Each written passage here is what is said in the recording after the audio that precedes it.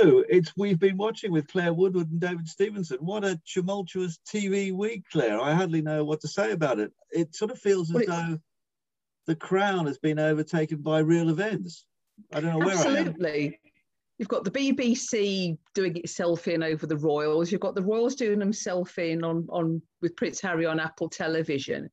The Royals are the story, and considering how hard they do try. Oh, and Princess Beatrice is pregnant as well, isn't she? That's the important one. I forgot that. Good news, but for a family that likes to keep out of the press and doesn't like it, they're all over it like a rash, aren't they? Maybe secretly they've got a new PR strategy. It's a sort of black PR strategy we're not aware of yet. It's just to completely plaster themselves all over the media and television until we all explode. I mean. But the thing is, the viewing figures, I haven't seen the viewing figures yet for some of it, but it'll be interesting if things like Harry's Apple TV launch gets a good audience, because it launched overnight in America, and whether people are bothered with another streamer, who knows, but we'll see. So we'll have a chat then about Panorama, the Diana interview, the Thursday night, BBC One actually in the end. The packed BBC One, the new drama, set in a brewery in Wales on Monday. Innocent, which went up against, was the Battle of the Thrillers. Oh my God, that's a dangerous precedent. Inside Number 9, because I know you really like it so much, we'll talk about that again. That was out on Monday. And Eurovision is back, the semi-finals of Eurovision, which we've watched already. So there we are. You can't beat, what a lineup for this week. It's glorious, isn't it? I mean, and also it's the second part of Gods of Snooker, which is great to see Steve Interesting Davis gradually become more interesting as he's managed properly. So Absolutely. Maybe the Royals should take a lesson from that. Yes, the gods with Barry Hearn, who created them. I mean, I think he's the god of snooker, really, and they're the underlings. But anyway, so Panorama. Panorama on Panorama. When I first saw this in the listings, I thought it was a bit of a joke, really. I mean, I don't know whether we're to take it as a parody, but we're now looking for guidance from Panorama on their own show that has now been utterly and completely discredited. I mean, it was quite compelling in a way just to look at John Ware's face, wasn't it? Which just this was sort of slightly... I think the word a picture of incredulity applies here, doesn't it? I know, and he got more incredulous as the episode went on, and he sort of huddled there in his barber coat as the revelations became more sensational by the minute. I mean, did you enjoy it or not? Well, I don't think enjoy is the right word, really, is it? Because, there's so many questions that are raised. But, I mean, it's almost like the BBC is, flagellating itself after Jimmy Savile, isn't it? They're very keen to get out there with the apologies now. But, frankly, it's far too late now. It is, absolutely. I mean, to do apologies to people 26 years after the event, it's just a little bit late. I mean, you could consider that rude, really. I mean, it was astonishing. I suppose the TV event that clips that was actually Prince William making his statement straight into a television camera. Now, that is unusual. I mean, normally the Royals post something on Twitter or probably Instagram is the chosen social media. And so he spoke straight down the barrel of the camera, and that was incredibly emotional after the Panorama documentary, I thought. Well, you wouldn't want to be Nicholas Witchell, would you, the BBC's royal correspondent? Because, he's probably just flip the bird on every public event that he attends. But, you've got both brothers now. They might not speak to each other, but they're both sort of united in the fact that the media killed their mother. Yeah, absolutely. I mean, the only person that was missing... Sorry, go on. No, which is going to make it difficult for Harry, isn't it? Because Harry wants to be a TV producer. So riding one horse with two arseholes, as my mother used to say. That's sounding very uncomfortable for both animals.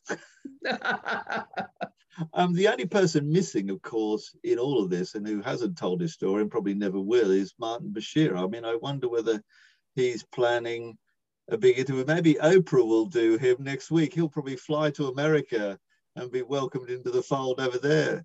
I mean, that's brilliant. Talk about the very definition of TV will eat itself. That is it. And I just find it ironic that he then became the royal editor.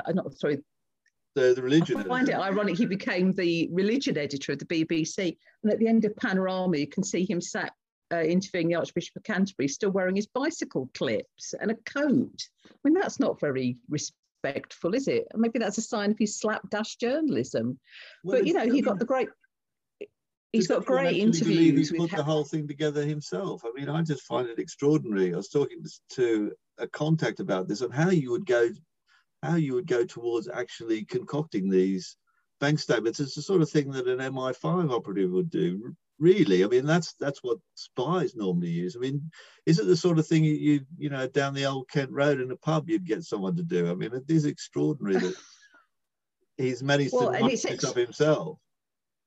Yeah, well, it's extraordinary that he used that graphic designer who'd gone freelance from the BBC to work for the BBC, and then never worked for the BBC again because of what he'd done for Martin Bashir.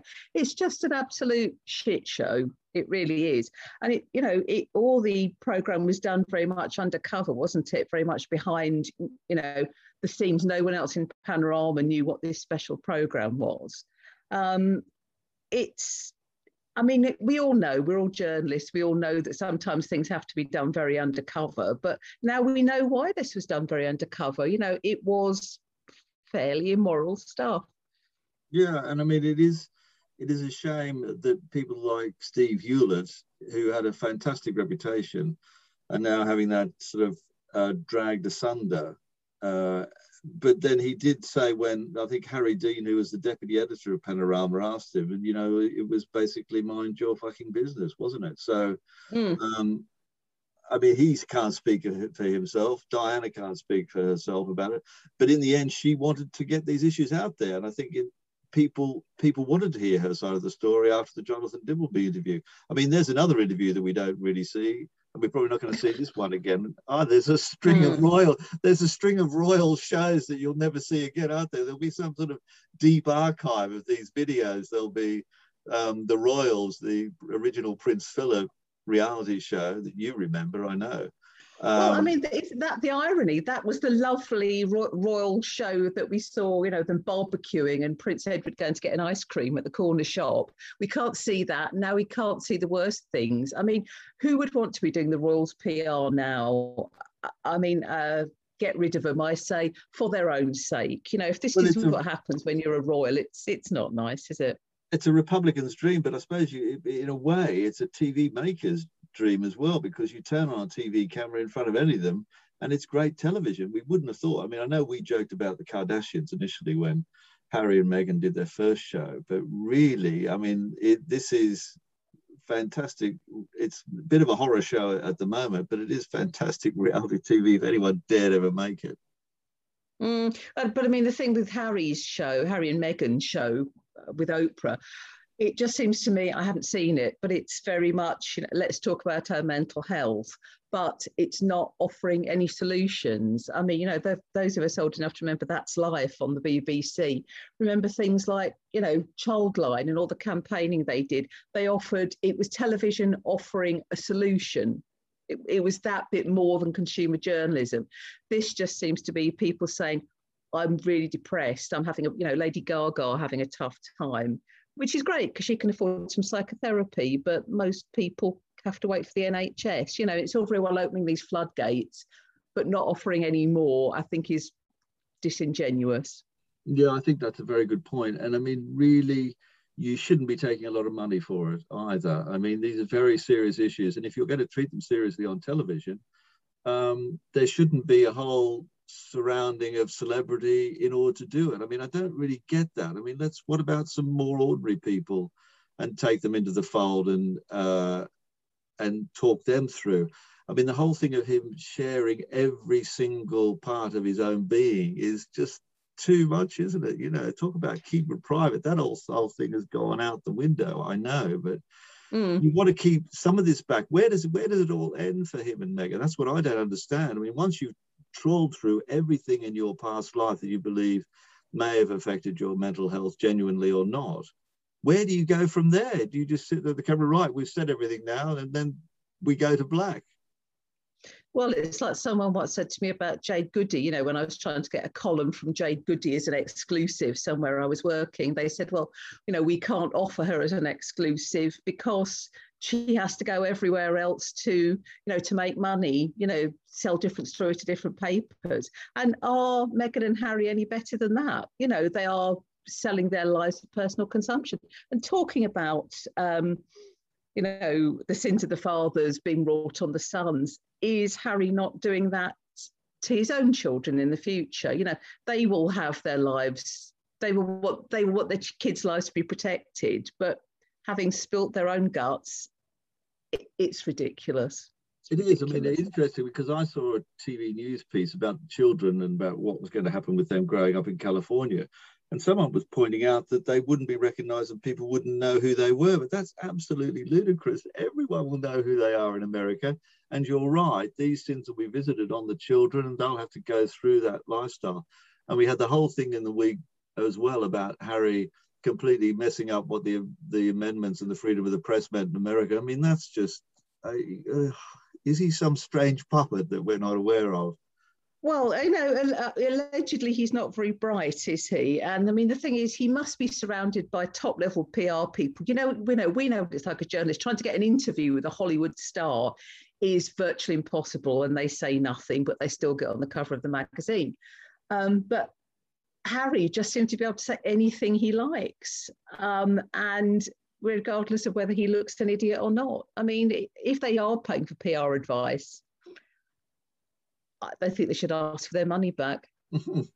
Yeah, so sack the agent, Harry, and well done to John Ware for not looking too direly depressed about everything to do with Panorama. Probably 4 stars for Panorama just because you were just hanging on every word to find out what on earth had gone on and why this interview had got done in the way it had been done. So 4 stars from me. I don't know about you, Claire.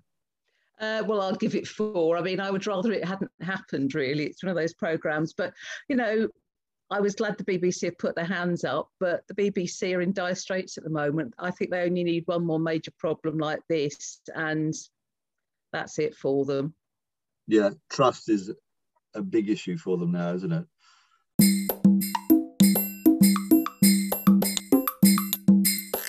Right, well, let's have a talk about the Battle of the Thrillers, The Pact on BBC One, and Innocent on ITV. Both stripped over the first 2 nights. I think they were clashed on the first 2 nights, but then ran out over the week. Innocent did anyway. Pact was set in a brewery. Innocent was set in the Lake District, wasn't it? Yeah, in Keswick. Yeah.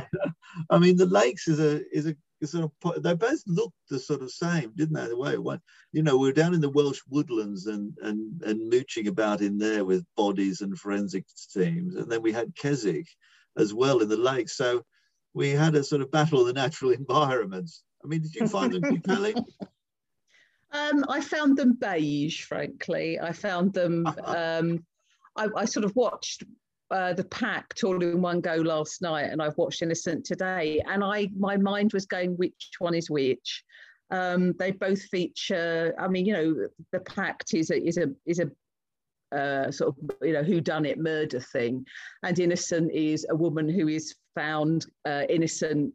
Was it serves 5 years for a crime, and then is found innocent. They're trying to find the real murderer, but I just found them beige, as I say, not compelling. And I think, you know, 2 hour episodes for each would have done me very nicely. But it was odd that they were kind of stripped throughout the week, going head to head. Because I think if you'd been trying to watch both of them, you'd have been hard pressed to remember which was which and which channel you were watching. I mean, the irony for me was that you had the 4 women in the brewery who'd then they couldn't organise a piss up in one, could they? They couldn't organise a piss up, but they certainly couldn't organise a murder. I think. And they left their boss drunken and full of coke in the woods. I mean, that reminded me of an Unforgotten episode, but told backwards, because Unforgotten is normally about a group of people, and then you work your way through the episodes to find you know, how they're responsible for this. Whereas Yeah. this was, you knew these were the four people and they had done something. Of course, I haven't seen the rest of it, so I don't know, but you can happily spoil it for me if you like, Claire. But and the other, of course, Innocent's written by Chris Lang, so the whole thing was quite bizarre. I mean, I found the first episode of Innocent a little bit dull. I mean, it might have just been me, but the first episode ended with a couple sort of shagging on the stairs before he'd had any dinner. I thought that was ridiculous. Probably didn't want didn't want to do it on a full stomach, did he? I mean, I know this is the second series of Innocent, isn't it? And I didn't see the first one, so I started watching the second, and I thought, oh, it's a continuation of the last series, and it isn't. But confusingly, you would think it was. I know that was a silly trick, was it, to drag people in? I thought that was disingenuous because they're not linked. They're self-contained stories, aren't they? But I think the pact was probably the pick of it for me because it sort of didn't take itself too seriously. And it also had Jason Hughes, who was Jones in Midsummer Murders. So, I mean, the sort of likable husband who was sort of put on notice for promotion. If you do well on this case, we'll take you out of uniform and you can be a detective. So he must have had some sort of TV reference from Tom Barnaby or something. He'd obviously fallen on hard times in Wales and become a uniform policeman, and then they're sort of now dragging him out. I mean, I'm going completely sort of meta and off-piste here, but you know, it was. But I mean, it was a great. You find your enjoyment where you can, don't you? Well, exactly, but it was an interesting male cast as well as, you know, the sort of female leads, because there was Eddie Marsan in it and Adrian Edmondson playing a very low-key character of the husband. I mean, I just had to keep. It was almost like a blink and you'll miss it role. Yeah, I think he's a very good actor. I know. I didn't get the cast was much better. Laura Fraser was very good. I thought she sort of held it all together. Bumbling Jason Hughes was, as I say, quite likable, and I was following him along the way. And then Ade Edmondson with a black eye or a bad eye, and I don't know, you know, was there an abusive relationship going on? There's a bit too much potential plot lying in the undergrowth, wasn't there? You just waiting for the stuff to come out. I mean, we will get to see the end of it, although we all end up on iPlayer, did it?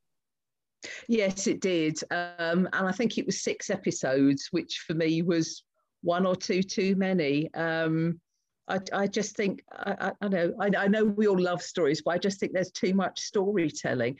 But somebody put on Twitter this week that they wish there was a Netflix category of films that don't show women getting murdered.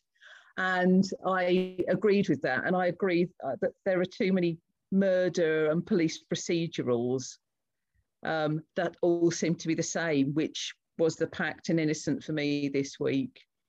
But now also we have, I mean, you talk about women being the victims. I mean, I think women are increasingly the perpetrators as well. I mean, so women, this is probably a marketing exercise. Let's be cynical about this.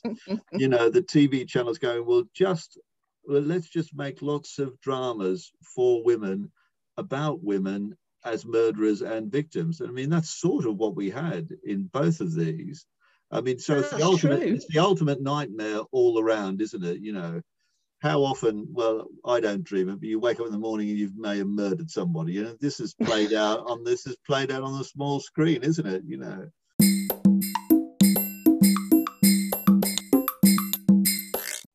Let's move on to Inside. Well, let's move on to Inside Number 9, your favourite programme, Claire. Oh, my favourite blokey old programme, yes. Whatever. I mean, I've only written down one note on this week's episode because I was away for the night and I wrote it down, and it was Superfan. The whole Superfan world, I think, is absolutely fascinating. I suppose, in a way, there's nothing much more to say about them. They're just absolutely obsessed with the programme. And they want to meet everybody involved. They want to be the actors. They want to be the writer. And it's sometimes in the imagination of Pemberton and Reece Shearsmith, it ends up being a tragedy.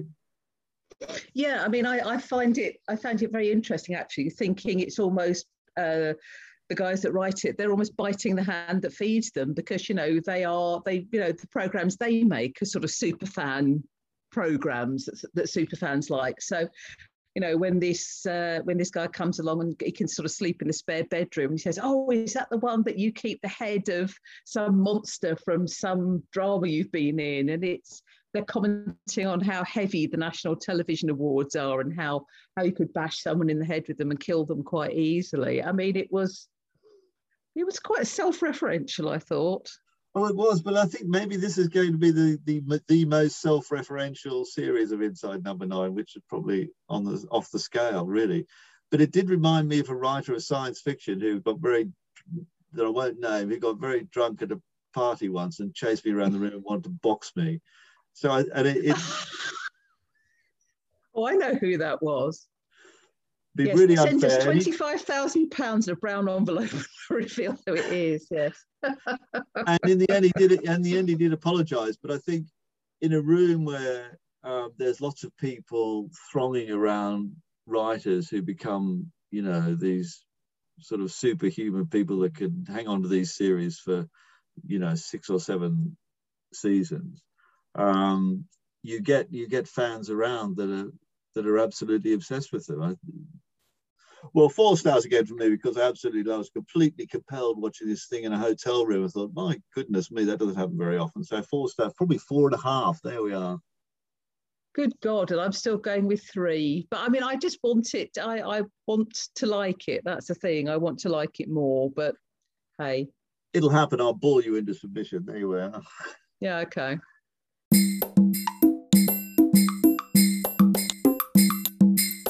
So Eurovision was back in the semi-finals, which I thought were really interesting and entertaining to watch compared with the big series on Saturday night. But they were sort of slightly pared down in a way. And I appreciated the voting, which was over in next to no time.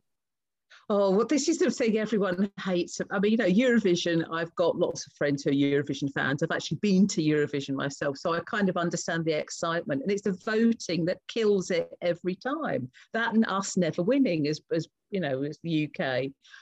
So I'm just delighted to see speed voting. It was incredible, wasn't it? The voting was sort of over in no time at all. And then it was announced. But of course, when it goes out on the Saturday night, the voting takes up a full hour. So the programme would be cut by a quarter, wouldn't it? Well, you could always fill it with now some music, some proper music. No, I don't mean that. But I mean, the thing is, the thing about Eurovision that not a lot of people know is that they have a full run-through show before the real Eurovision. So on a Friday night in Rotterdam, they'll be having like a run-through show, which I've been to. You know, so I've seen in Vienna Conchita Wurst flying through the audience, but it not being broadcast. So effectively, they've done it all. And I'm sure that the panels throughout the countries know who they're going to vote for anyway. So they can just say, you know, UK nil point and so on rather more quickly. But hey, it's nice to be able to see the semi-finals though. Yeah, particularly as we got to see Italy, who was so rock and roll and a bit sexy and have got through to the final. They're my favourite for this year. There were a couple of sort of rock style acts, weren't there? And I mean, I like to see them, but it's really the sort of comedy acts, whether they're intentional or not, that I'm just sitting there just waiting for. You know, the Russian entry, who I think that was meant to be a whole feminist thing, a sort of doll's house, or literally in a Russian doll and breaking out of the Russian doll. I really liked that because it was funny and had quite a decent message to it. But this is where we fall down, I think. And again, I'm told by my friends who know more about Eurovision than me, we fail as the UK on presentation. You know, you're talking about this amazing Russian presentation, and ours is just some guys with horns in the background who misses. But, you know, we remember things like was it the Poles or the Russians where they had the singing grannies doing the laundry a few years back? Oh, I loved that. I thought that was fantastic. The milkmaids. Yes, that was all yes, very exactly. Good. And, you know, but we need to do better. You know, we are, you know, the BBC, despite the kicking we give it, can still do good stuff. And, you know, Eurovision is still hugely popular, you know, Eurovision or Gay Christmas, as we call it around these parts. I was completely obsessed with the very tall presenter who was sort of, well, I was saying head and shoulders above the rest. I mean, she literally was. We always have sort of 4 presenters who seem sort of slightly disengaged, or is that they've got a different attitude to presenting than we have? Our presenters at shows like that, oh, hello, here we are, this is fantastic, we're having a brilliant time. Whereas there's a little bit, sometimes they can be a bit understated on the continent, can't they? I think so. I mean, I think, the country that does Eurovision best is Sweden, where they are full of pomp and excitement, and they still make a really big go of the sort of heats that select the song, which is called Melodifestivalen, and that is a big excuse me. Melodifestivalen is a big Saturday night show in Sweden. It's a massive event for choosing these songs, whereas our entry tends to sort of slip out like a recalcitrant fart sometimes. In a deserted nursing home. Yes, exactly. And I mean, I think people would like. I mean, I would still love to know who chooses our Euro song. It's very much kept under wraps, but I would love to know who's responsible for finally choosing the song. That's a meeting, isn't it, down in the sort of local pub somewhere near the sort of Langham Hotel or something in central London. The BBC get together for 10 minutes. So, I mean, it's weird because we go from one thing to another, don't we? Sometimes we have a voting choice, and then sometimes we don't. They make a big thing out of it. Sometimes we've had a series, haven't we? We've had exactly. 6 weeks of choosing and going, oh, we haven't even, so the selection process has been longer than the show itself by a long way. But what do you do with it? But you're better off sort of. We don't know whether to take it seriously or not. That's a basic thing, isn't it? Well, I mean, I think Eurovision is essentially a very good thing, because just to, I would recommend that anybody who can go should, because the atmosphere in the cities is so exciting, and there's a real feeling of fellowship when you go to these Euro events. It really is quite something. But when you look at the songs that we turn in, we're not going to have that back in the UK anytime now, which I think is rather sad, because it has become political voting, particularly with the Eastern European states in, and we just can't rely on Holland to vote for the UK every year anymore. But if they disliked us so much, we've gone now anyway, so surely they'll start to like us again. Perhaps this year will be the underdog year. Oh, I do hope so. I mean, we are still part of the European Broadcasting Union, aren't we, for some reason? Is your European Broadcasting Union really necessary? So we still qualify for Eurovision. But it's interesting, I think, that America is going to do its own song contest. It's just going to be like Eurovision, but with a song from each state. 52 of the bloody things. Can you imagine? Can't we be in it? Because we're like the 53rd state anyway. We are almost. Well, it'll be like Australia joining the Eurovision Song Contest, won't it? So are you rooting for the Australian entry this year, David? I think the Australian entry didn't get through. It looked at it. I mean, I think it was called, again, terrible joke. I mean, it was called Technicolor, and all I could think about is the term in Australia, Technicolor yawn, which has got nothing to do with singing at all. On that wonderful note. Yes, we can talk about Eurovision next week, and we'll go and have a bet and see who wins. And so on that note, thank you very much, Claire. That's been wonderful, and happy viewing, and hopefully not too much royal viewing. Who knows? There'll be another royal program around the corner very soon.